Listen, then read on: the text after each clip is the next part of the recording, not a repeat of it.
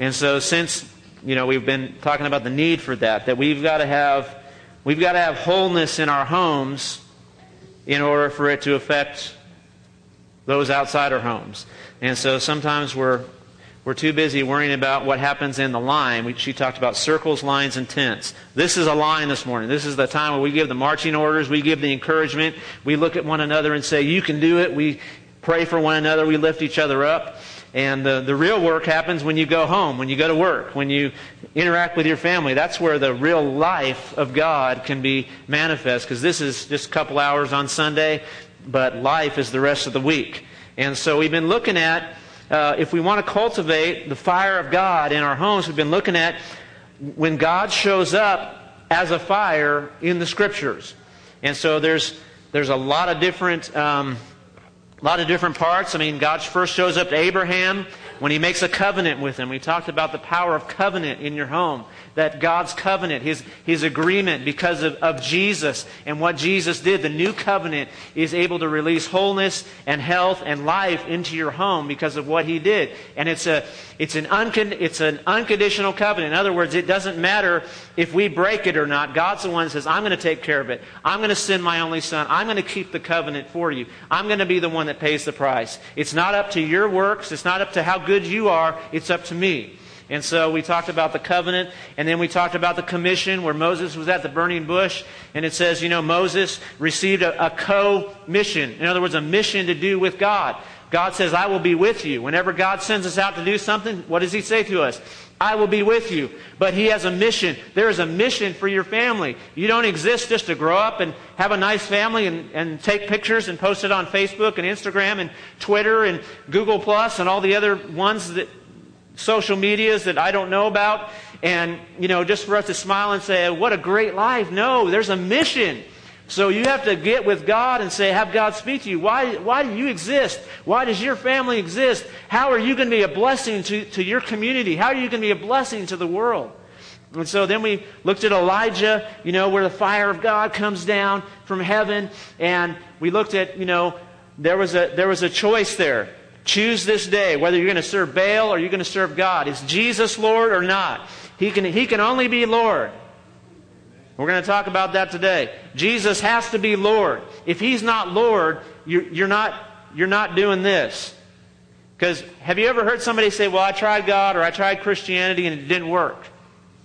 We've all heard that, right? We might have even said that, right? Don't raise your hand at that one. Okay? Just... you've repented now. You've seen the light. But honestly, generally when someone says that, Jesus probably was never Lord. Amen. Because you're right, it doesn't work when He's not first. When He's first, then you have the power to do what He calls you to do. If it's just adding God to the shelf, the options, just He's another option on the shelf of what we're going to give our life to, then you know what? His power doesn't work that way. He's to seek first the kingdom of God. Jesus says you have to deny yourself, take up your cross, and follow me. And so then we also talked about the boldness of Elijah, that he was able to speak the word of the Lord. And so when we have the fire of God in our homes, we can be bold to minister and do what God has called us to do. And then last week we looked at the book of Leviticus, and I'll summarize this quickly. It's where the sacrifice, the first sacrifice is done in the Old Testament. And it says that when God saw the sacrifice, it says that fire came out from God's presence and consumed the sacrifice. And what was the point of that? The point of that was forgiveness.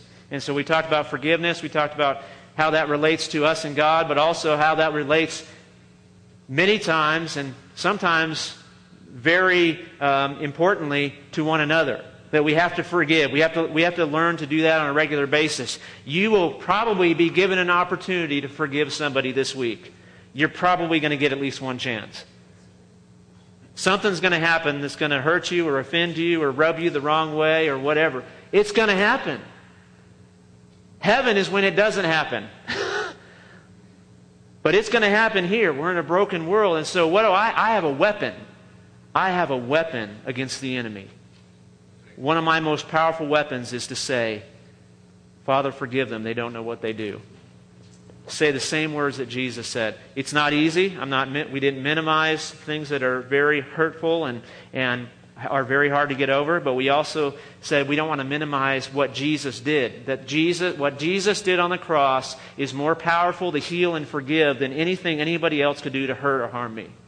We have to believe that He is greater. So today, we're in another account. We're in the last one we're going to look at in the Old Testament of where God shows up as a fire. And this is with Moses and the Ten Commandments. And so there's been movies made about Moses and the Ten Commandments. Some of them are accurate. Some of them are somewhat accurate. Some of them are less accurate. And so whichever one you've seen, we're going to go with the Bible today. Okay? So however you need to picture Moses, if you're that old and it's Charlton Heston, then go for it. If you're less old and you want a different version, a cartoon or whatever, that's what's in my mind. What was that cartoon from the 80s? What is that? Oh, you were born in the 80s, babe. I'm sorry. Okay. I was a child in the 80s. I was actually aware. Exodus 19. Okay? Exodus 19. Let's bring it back here. We're going to start at verse 1. This is when God has delivered His people from Egypt. So they've been slaves and they're now coming out of slaves. And so Moses brings them to the mountain because that's what God said. When you get them out of there, bring them to the mountain to meet me. They need to meet the one who set them free. And so let's read these verses 1 through 6. It says, Holy Spirit, open the Word as we read it in Jesus' name. In the 3rd month after the Israelites left Egypt, on the very day they came to the desert of Sinai. After they set out from Rephidim, they entered the desert of Sinai, and Israel camped there in the desert in front of the mountain. Then Moses went up to God, and the Lord called to him from the mountain and said, This is what you're to say to the house of Jacob and what you're to tell the people of Israel. You yourselves have seen what I did to Egypt. What is he talking about there? Somebody say it. The plagues. In other words, God sent the plagues to show that He was the greater God. If you don't know, each one of those plagues represented one of the Egyptian gods. And so God was demonstrating His greatness over them, with the frogs and the flies and the different stuff. That was all a demonstration over all the little gods, the little idols that they worshipped in Egypt. So each and every one was showing, I'm greater. So you saw what I did to Egypt and how I carried you on eagle's wings and brought you to myself. It's such a tender verse right there. That God just came down like a mother eagle and said, I'm going to rescue you. And it says in verse 5, Now if you obey me fully and keep my covenant, then out of all the nations you'll be my treasured possession. Although the whole earth is mine, you will be for me a kingdom of priests and a holy nation. These are the words you are to speak to the Israelites. So Moses goes back down. He tells the Israelites what's going on. I'm summarizing some of this for the sake of time. And then he says, hey, don't go up on the mountain, don't touch anything, because you got to remember that God's holy, that God's powerful, that God is amazing. And so part of what we need to understand from this scripture is that God's big. He's a really big God. Amen. Sometimes we reduce God to a smaller size, either because we haven't seen something or just because of our own blindness in our lives that we haven't seen what God is like. But God's really big. He's really strong. And He's really holy. There's no one like Him. We sang that a couple times. There's no one like Him. So verse 16, it says, On the morning of the 3rd day there was thunder, and there was lightning. We had some last night. And with it a thick cloud over the mountain and a very loud trumpet blast. Everyone in the camp trembled. Don't pretend that you wouldn't be doing it too. Okay? There's nobody on the mountain. Okay? It's a deserted mountain. And there's a trumpet coming from the mountain. There's nothing going down. There's all this smoke.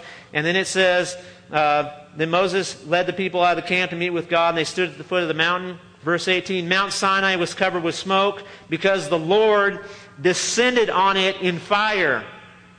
So there's the fire right there. The smoke billowed from it like a smoke from a furnace. The whole mountain trembled violently, and the sound of the trumpet grew louder and louder. Then Moses spoke, and the voice of God answered him. So you got the picture right here. God comes down on a fire on this mountain. So He lights up the whole mountain. And there's so much fire that the smoke is everywhere. And there's a trumpet blast, and everybody knows there's no human up there blasting the trumpet. So that's why they were shaking. That's why they were trembling. And it says Moses, ends up the one. God calls to Moses, so Moses goes up to the mountain. What does God give Moses? Moses gives God gives Moses the Ten Commandments. So chapter 20, it says, and God spoke all these words. We're going to read the Ten Commandments this morning, if you don't mind. It says this, these are the Ten Commandments. I am the Lord your God, who brought you out of Egypt and out of the land of slavery. Number 1, you shall have no other gods before me. Number 2, you shall not make for yourself an idol in the form of anything in heaven above, or on the earth beneath, or in the waters below. You should not bow down to them or worship them, for I, the Lord your God, am a jealous God, punishing the children for the sin of the fathers to the 3rd and 4th generation of those who hate me, but showing love to 1,000 generations of those who love me and keep my commandments. Number 3, you should not misuse the name of the Lord your God, for the Lord will not hold anyone guiltless who misuses His name. Number 4, remember the Sabbath day by keeping it holy. 6 days you shall labor and do all your work, but the 7th day is a Sabbath to the Lord your God. On it you shall not do any work, neither you, nor your son, nor your daughter, nor your manservant, nor your maidservant, nor your animals, nor the alien living within your gates. For in 6 days the Lord made the heavens and the earth and the sea and all that's in them, but He rested on the 7th day. Therefore the Lord blessed the Sabbath day and made it holy. Number 5, honor your father and your mother, so that you may live long in the land your Lord your God is giving you. Number 6, you shall not murder. Number 7, you shall not commit adultery. Number 8, you shall not steal. Number 9, you shall not give false testimony against your neighbor. Number 10, you shall not covet your neighbor's house. You shall not covet your neighbor's wife, or his manservant or maidservants, his ox or his donkey, or anything that belongs to your neighbor. And we'll stop there. And so here we have the encounter with God on the mountain. Some of you are looking at me like, where are we going to go with this? There's the encounter with God on the mountain, and He appears as fire. And what does God say? He says, I'm going to make a covenant with you, but here's the 10 Commandments. Here's what was going on right here. The people of Israel, what were they before they got to this mountain? They were slaves. And so, even though God had gotten them out of Egypt, God needed to get Egypt out of them. So that was actually probably the harder thing to do, maybe. God delivered them from Egypt, but now He's saying, look, I need to get what you were like before out of you, so that you're not acting like a slave anymore, so that you don't think like a slave anymore, so that you don't look at life through a slave's eyes anymore, so you don't look at it like the Egyptian culture did, because they were living in a very godless culture, and so they'd been there for 400 years. 400 years. How old is the United States of America? Somebody please tell me, because I don't know off the top of my head. We're not even 400 years old, are we? Anybody in school recently? We're like, nobody knows in here, right? So let's just go with 1776, okay? How about that? Declaration of Independence. Let's see. In 1976, when I was born, that was what, 2,000 years, right? Or 200 years. So it's only been 240 years. So can you imagine? Look how much our culture has changed, and look how much what's going on in our culture. They were in the Egyptian culture for 400 years. And so there was things ingrained in their mind. I mean, when they had kids, it was like, hey, this is how life is. You were born into slavery. You were born into a life that was set up in a certain way. And so now that you're free, you don't know how to live. And so God says, I need to teach you to live as a free person. I need to teach you to live amongst each other. And so this was about community, and this was about wholeness. Was what the Ten Commandments was. It was about wholeness in their lives and how to live in community. If you look at the Ten Commandments, it's interesting to look at the different focuses of each one. You got the first 3 commandments, right? What's the first one? No other gods. So in other words, again, it's the same thing. Jesus, God the Father, the Holy Spirit has to be number 1. It doesn't work unless He's number 1. He can't be just on, He can't be on as an option.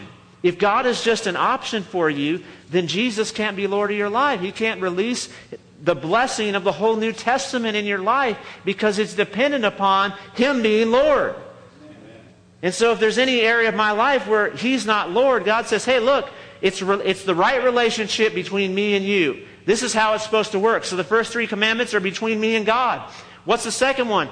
Don't make an idol. Why would they say that? To us, it makes no sense because we're like, I don't worship statues. I don't make paper mache things and bow down to them. I mean, I don't. Well, maybe the TV sometimes becomes an idol, right? But we'll cut that one off.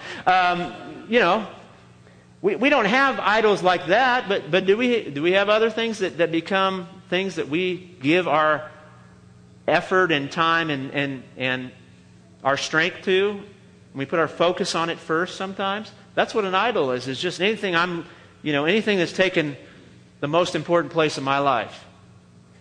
That's an idol. Could be money. Everybody's doing this to me.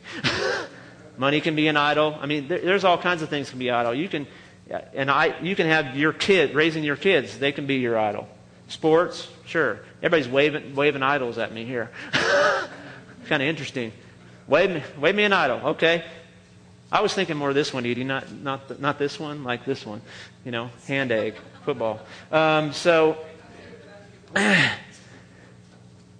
they came out of culture though where they literally worship statues. It says you can't form something and worship it. But I think for us the application could be even greater. It's like sometimes we turn God into someone else other than who He is. Anytime I look at God in terms of who He isn't, then I am making an image of God because I have an image in my mind or in my heart or in my emotions of who God is. And so if I think that God is not good, if there's part of me that says He's just angry and He's really upset and He's really going to get me. He's going to get me if I mess up. I've made an idol. I've made another image of God. That's because that's not who He is as He relates to us through Jesus. Jesus didn't change God. Jesus changed how the world works, though. Once Jesus came, everything was different. Because now there's a Savior. Now there's a new covenant. The old covenant is gone, and so we can't live like we're in the old covenant. And so we're looking at these today through the lens of Jesus. But I don't want to make Jesus into somebody He's not. I don't want to believe that Jesus is less powerful than He is. When I choose not to believe that God heals or that God still has the power to heal today, what have I created? I've created a God that doesn't exist. I have an image of God, and He's not real. I've turned Him into something that He is not. Again, that's my relationship between me and Him. How does that apply to our homes? I need a right relationship in my family, in my home, in my marriage, between me and Him, and then between us and Him together. What does it say? The third thing, don't take the Lord's name in vain. Really, what it literally meant was to make it empty, to make it worth nothing. It's more than just. It certainly includes, saying the name of Jesus as a cuss word or something like that. But it's more than that. It's emptying the name of its power. What did God do when He came to Moses? And Moses says, tell me, who should I say sent me? And God says this, tell them, Yahweh, I am, sent me. And so God revealed His personal name to Moses the first time. And so in that name is who God is. There's all these names of God in the Bible. There's Jehovah Jireh. In other words, God is a provider. It's who He is. It's not just what He's called. It's who He is. And so you've got all of this, and we can apply it to the name of Jesus. When the name of Jesus is salvation. The name of Jesus brings freedom. It says the name of Jesus brings healing. You look at Acts 4 when they said, how did this happen? How did this guy who couldn't walk, who was crippled, how is he running around? Well, it's through the power of the name of Jesus. Amen. And so I want to have the name of Jesus and who God is in the right place. I don't want to dumb it down to something that it's not and take His name in vain. I think it certainly means, sure, I don't want to use His name as a cuss word. Isn't it interesting? Why do people don't cuss with other gods' names, right? I mean, I don't know. It's kind of, To me, that is an affirmation from people who don't know God that Jesus is really God. Anyway, I won't start too long on that one. So those are right relationship between me and God. We need that in our home. Here's the fourth one. It says, keep the Sabbath day and make it holy. What does that mean? Does that mean coming to church on Sunday? Trick question. I've read it in Sunday school books. No! That's not what keeping the Sabbath was about. What did Jesus say? The Sabbath was made for man, not man for the Sabbath. The Sabbath was a blessing to His people. It wasn't something for them to do something to show God that they could show up on Sunday and worship Him. Is it a good idea to do it? Sure, absolutely. It's a good idea to get together with the people of God and worship and be in community and be in fellowship and to receive encouragement in a larger group. Sometimes that's what this is about. This is the gathering of the community. This is the assembly of the people of God. That's an awesome thing, but that's not about the Sabbath. The Sabbath, it says, was made that there's supposed to be a day of rest. There's supposed to be a day. This is for wholeness in you. This is for wholeness in you. If you don't rest, you will kill yourself. God didn't rest on the seventh day because He was tired. He rested as an example to say, you need this in your life. Does He want the focus to be on Him too? Yeah, you need to rest. You need to rest spiritually and you need to rest physically. So the rest spiritually is where I take time just to shut everything else and get with God at least once a week for a little bit longer than each and every day, and so that I can commune with God. I'm honoring Him. I'm saying, God, I get my sustenance from You. I receive strength from You. I'm remembering the Sabbath. I'm receiving rest. Do I need it for my physical body too? Absolutely. Do I need it for my mind? Absolutely. And so we need to have times where we set aside once a week is a good idea, God says. Once a week is a good idea to rest spiritually, physically, emotionally. You need rest, and that gets wholeness in your personal life.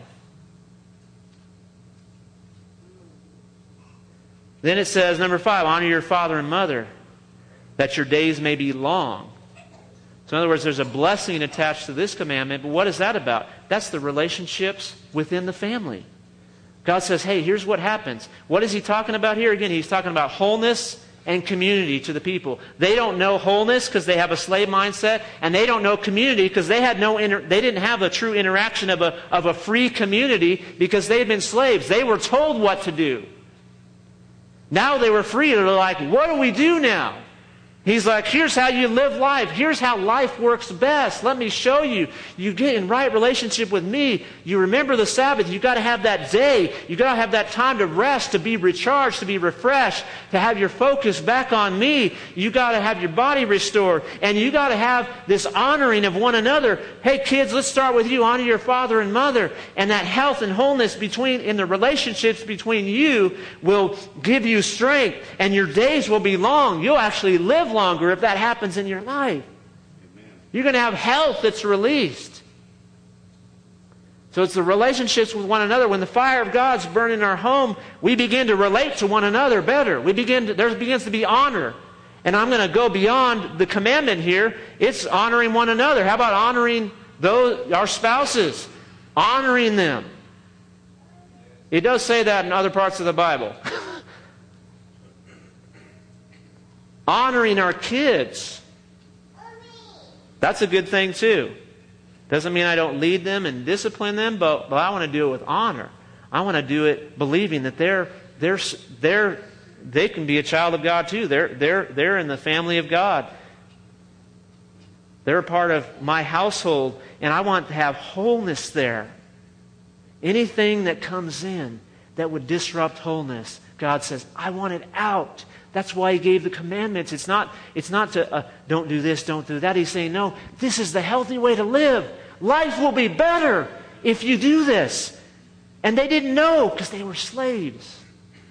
Does God have to do the same thing to us? Yeah. He says, anybody who sins is a slave to sin. But the one the Son sets free is free indeed. So when we give our hearts to Jesus, when we get saved, when we become a child of the King, we are coming from a slave mindset to a free mindset, and we need to learn what this means. And the New Testament brings it to light further. How about the rest of the commandments? We're going to go through them quickly. You shall not murder. That one everybody believes in, right? Even our country, even our law. We say that's not right to do that. You cannot just kill someone. It also talks about, that implies like negligence, in terms of, not taking care of someone so that they die, all kinds of different stuff. You should not commit adultery. Even the world says this is bad. It's bad to cheat on somebody, right? It's bad to cheat. It's a bad idea. Why? That's God's fence around my marriage. I still remember Pastor Ron Mell wrote a great book, which I totally recommend. I couldn't find it because I probably have it packed away. I haven't read it for a while. It's called The Tender, 10 and in parentheses DER, The Tender Commandments. And I still remember the chapter title, For You Shall Not Commit Adultery. He says, God's fence around your marriage. This is protection for you. This is to keep you safe. That's what the fence is for. It's the boundary to show you, hey, this is how safety stays in your relationship with your spouse. You shall not steal. The world believes that's wrong too. Hey, the world does follow some of the 10 Commandments, right? Some of just community things. Hey, this is not good. You should not give false testimony against your neighbor. It's not just lying. It's speaking about somebody else in a way that would be false or harmful to them. Or the word there is like a testimony, testifying in court against somebody. And it says you should not covet. In other words, you shall want what somebody else has. And so what are all those 6 through 10 there? What are they? They're how we relate to one another. So you've got the relationship with God, 1 through 3. You've got the wholeness, the relationship with yourself, the Sabbath. You've got the relationship with your family in number 5. And then you've got the relationship with those outside, the community. This is how life in community works better, is 6 through 10. And so let's look at some scriptures. It says this in the New Testament because we want to make sure that through the lens of Jesus, this is what it talks about. Matthew 22 says this, hearing that Jesus had silenced the Sadducees, the Pharisees got together. And one of them, an expert in the law, tested him with this question. And he says, Teacher, which is the greatest commandment in the law? So he's asking him right now, hey, 1 through 10, what's 1? I know there's 10 of them, but what's the most important? Jesus says, love the Lord your God with all your heart, with all your soul, and with all your mind. This is the first and greatest commandment. And the second is like it. Love your neighbor as yourself. Is that the 10 Commandments right there? Yes, that's the 10 Commandments right there in the concise form. Jesus put it down to 2 things. Loving God with all your heart, soul, mind, and strength. And everybody else as much as you love yourself. Which means I need to love myself. It's okay to love yourself. It's okay to take care of yourself. It's okay to get whole for yourself. Being selfish is not loving yourself. That's hating yourself. Next one. Romans 13:9. Look at this. It says the commandments, you shall not commit adultery, you shall not murder, you shall not steal, you shall not covet. That's 6 through 10, right? And whatever other command there may be are summed up in this. Love your neighbor as yourself. Look at everybody else and do what's best for them. That's the fire of God burning in my tent. The fire of God burning in my home. Where first, I'm getting whole. I am tasting of God. He is touching my life so much that I am getting healed. I am changing. That's the Christian life. If you're in the same place you were 2 years ago, you're not living in Jesus. I'm sorry, you're not living in Christ. He promises that it's going to get better. It's not something you have to do. It's something you get to do. It's His promise. He says, this is so much better. I have so much better for you. If you just walk with me. If you just do this. And that's what the 10 Commandments. God's saying, I got something way better. It's way better than slavery. You're gonna not understand this. Now God breaks down all these rules and stuff afterwards, and some of them, most of them still apply. They're just common sense. They're just how to live in community. How do we live with one another? How do we relate to one another? What's the next one? It says this.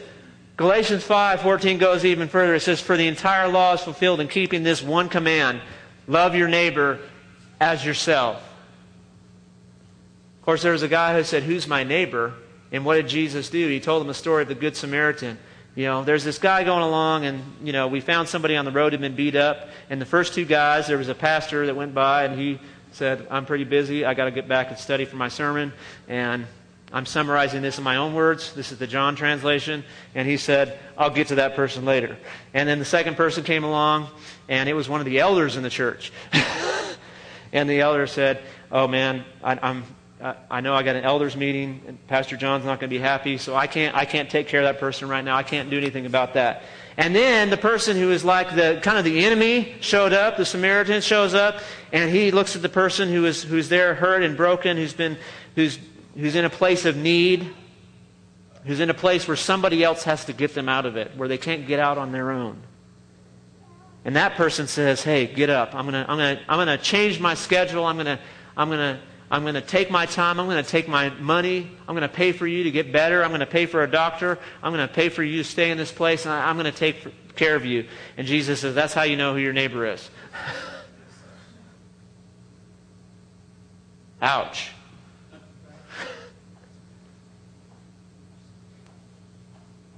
And so the wholeness of God gets in us so much. That's what happens when the fire of God's in our hearts, in our homes, in our tents, in our households, where it begins to spread with love.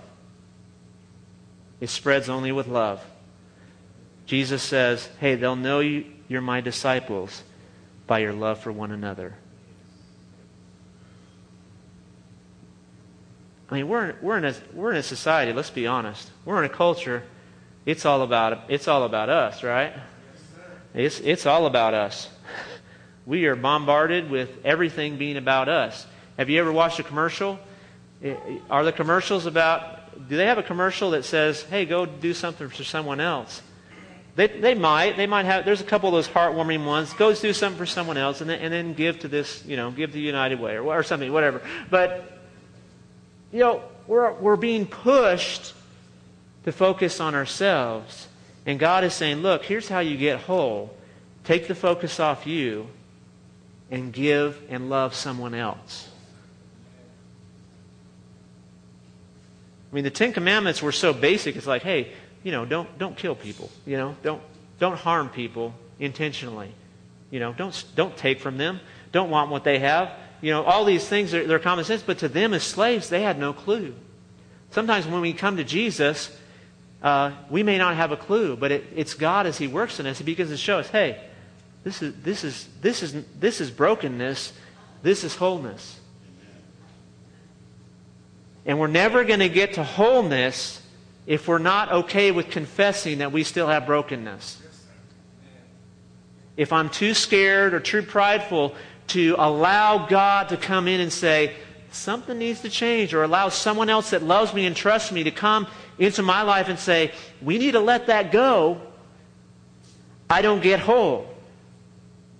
But when I'm in community and there's wholeness being cultivated in every home, then it begins to be safer for me to expose my brokenness to someone else because I know it's safe. And so that's why we want to be a safe community where it's okay to be broken. We are not saying anything that you have to have it all together. We're saying we want our eyes on Jesus, and we're getting more whole. We're getting more healed. We're looking more like Him each and every day. If we're not there yet, we're just asking God, how do we get there? What needs to be changed in my life? What needs to be touched in my life? What do I need to let go of? Who do I need to forgive? What do I need to confess? How do I get healed? And Jesus is the answer. He is the only answer. We can't look to another source to get free.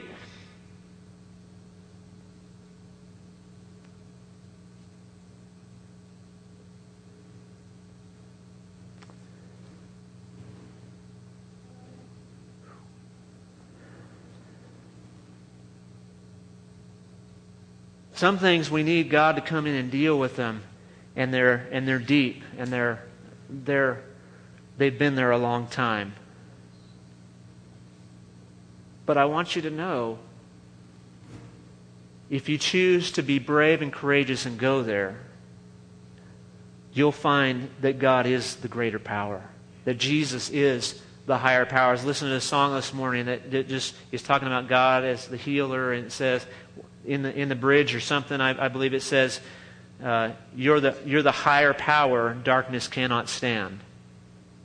And so anytime I see darkness in my life, I need to know that there's a higher power. I need to know there's one that's greater. But here's the deal.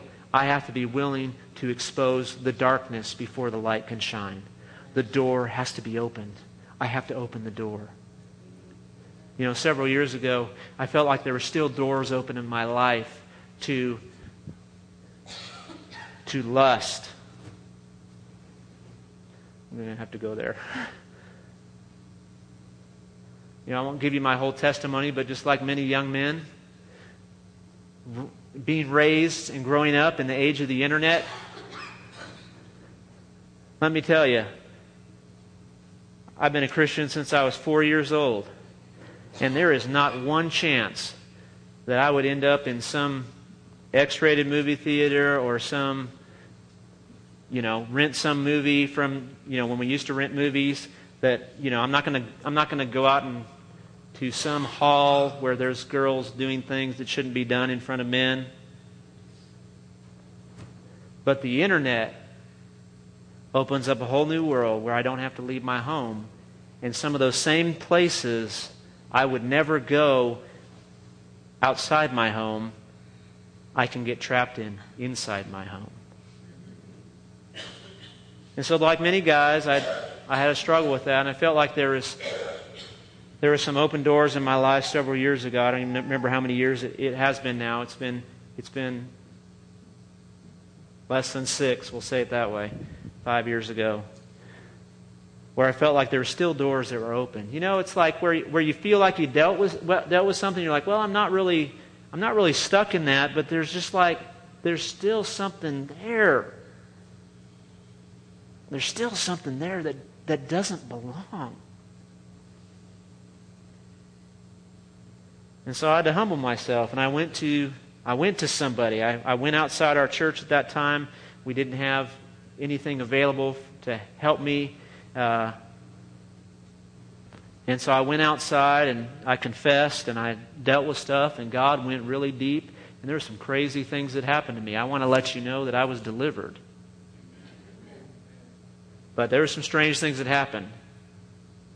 And so those things in your life, I know we're opening a can of worms here. Let me go back. There's so much going on in our heads. Sometimes we need deliverance in order for those voices to be quiet in our heads. There are some things that you are fighting that are demonic in nature. It's not just, I gotta just change. I gotta try harder. I gotta be stronger. No, there's sometimes, not always, there's sometimes where it's more than just the regular struggle that everybody goes through. And that is a point where I need to be freed. I need to be delivered from that. You know, if I see the same thing coming up in my life over and over again, the same thing keeps coming up. I don't want to mention anything because I don't want to step on any toes. Too bad, but you know what those things are. You know what those things are. Do you think Jesus says, I'm just going to leave you like that and you're going to have to try to get out on your own? No, Jesus says, no, I'm going to come after you. And if you'll trust me, and if you will open yourself up, I'm going to come in and I'm going to be the higher power. And I'm going to kick those things out of your life and they're not going to come back. And it's going to be quieter inside your head. That's exactly what happened to me when I was delivered from things that had me in bondage. It was quiet. There were less thoughts that weren't stirring around in my head. Do I still, as a human male, need to resist temptation? Sure. Absolutely. But when you're delivered, the power over you is broken. It feels like you have no choice when you're in bondage. And that's called deliverance. You know, the church has got that all weird where we have to get all crazy and weird. No, it's about just disarming the enemy and then using the authority God has to get rid of it. But you have to confess it, and you have to be willing to deal with it. And you have to be willing to say, here it is. And you have to be 100% committed to say, if I die trying, I'm going to get out of this with God's help. There has to be no option to ever go back. There has to be zero option to go back. That's why some people don't get free. 98% won't do it. It's 100% surrender to God to say, God, you come in and do it.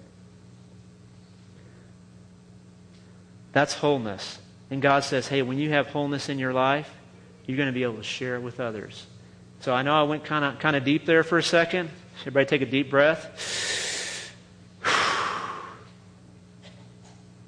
God wants us free.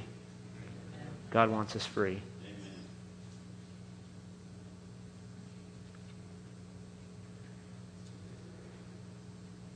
So here's what I want us to do to kind of respond to the Lord this morning is we know where we need wholeness in our tent. If you're single, your tent is you. If you're married, your tent is you and your spouse. If you're married with kids in the home, your tent is you, your spouse, and your kids. And so when the fire of God is present, He comes and says, I need to lead you to wholeness. You need right relationship with me. You need right relationship with yourself. You need right relationship with each other. And you need right relationship with the community, with those outside who are not in your tent. And anything that's out of whack in that will cause division and harm in any of those relationships. And God says, I want wholeness. I want you to experience the joy of what it is to have wholeness in your life. I want you to have my freedom. I want you to have my peace. I want you to have my power. I want you to have my love present. And so let's just open up our hearts. And if you want to open up your hands and say, Lord, we're just asking right now. If you want wholeness in your home, we're just asking God to do it right now. We're asking God to start and say, Lord, you just begin with me. Lord, it doesn't matter if my spouse or my kids are not into it. Lord, it can begin with me and say, Lord, I want wholeness. I don't want to be stuck in the same thing over and over again. I want to see a change, and I want to be free, and I am asking you, God, to lead me. The Holy Spirit will lead you. If you need to talk to, there might be some things where you can take care of just between you and Him. There might be some things that you need someone else to come alongside you and help lead you to freedom. And I'm sure any of our elders or us as leaders would be willing to talk with anybody who has something. But we believe in the power of Jesus to free people. And so, Lord, we invite wholeness. Lord, we confess that we still are not perfect, that we still need your help. We still need to know how to relate to one another, God. We still need to know how to relate to you sometimes. Lord, we confess sometimes we have an image of you that doesn't exist. Lord, we've turned you into someone you're not. Lord, reveal who you really are so that we can put away these pictures that we put up in our own mind of who you are. Lord, we want the true picture of who you are in our minds. Lord, we want to honor your name. We want to take care of ourselves. We want to commune with you. Lord, we want to have rest and refreshment released in our lives. Lord, the rest of faith and trusting in you in our lives. We want to have wholeness between one another where there's not harm going on between myself and my brother or sister or those I run into, God. We want wholeness. And we want to experience community. God, we thank you for the opportunity as you make us whole. Lord, the family of God should be the best community that anybody ever sees. It. Someone says, oh, I want to be a part of that. I want to be a part of that's what that's about. I want to be a part of that. I need that. So Lord, help us. We pray, Holy Spirit, just begin to show us the next step. Lord, we don't need everything at once. We can't handle it, God, but there's a next step for us. There's something you're showing us today. Right now, I pray in Jesus' name, you release that to hearts and minds right now in this room. Show us the next step. Lord, let us not be stuck in our marriages at the same place that we're in and say, This is just the way it's going to be. Lord, we're just going to survive. This is the best it's going to get. I rebuke that lie and I say, no, no, no, no, no, no. God has more. You have more, oh Lord. You have more. You have more. You are greater than our brokenness. And so we choose to lay it before you and say, God, bring us wholeness. Lord, get us out of the mentality of being a slave, Lord, when we can be free. Lord, get us in the mentality of loving our neighbor, Lord, not judging our neighbor, Lord, not being suspicious of our neighbor, God, that we would have love and, Lord, be willing to give of ourselves for our neighbor. Help us not be afraid to deal with what's in our lives, God. I pray that you give courage to each and every person in this room. Lord, whatever darkness would show up in us, that we would say, Lord, I want the light there. I'm not just going to shut the door this time. I'm not going to close the door this time and shove that in the closet for a couple years and let it come out again at a time when I don't want it to come out again and bring harm to those I love around me. I want it cleaned out this time, God. I want the closet cleaned out. I'm going to turn on the light. But we invite your presence, Lord. You're the fire, and so you bring light. Lord, you don't bring the fire of judgment, and you bring the fire of freedom in. The freedom of deliverance, God, we pray. I pray for each and every person that they would be more whole this next year than they've ever been. Lord, I bless these hearts, I bless these spirits in the name of Jesus. And I say to every spirit in here, any that are asleep, I say, wake up in the name of Jesus and begin to be whole. Begin to be whole. Begin to be whole in Jesus' name. Thank you, Lord. Thank you, Lord.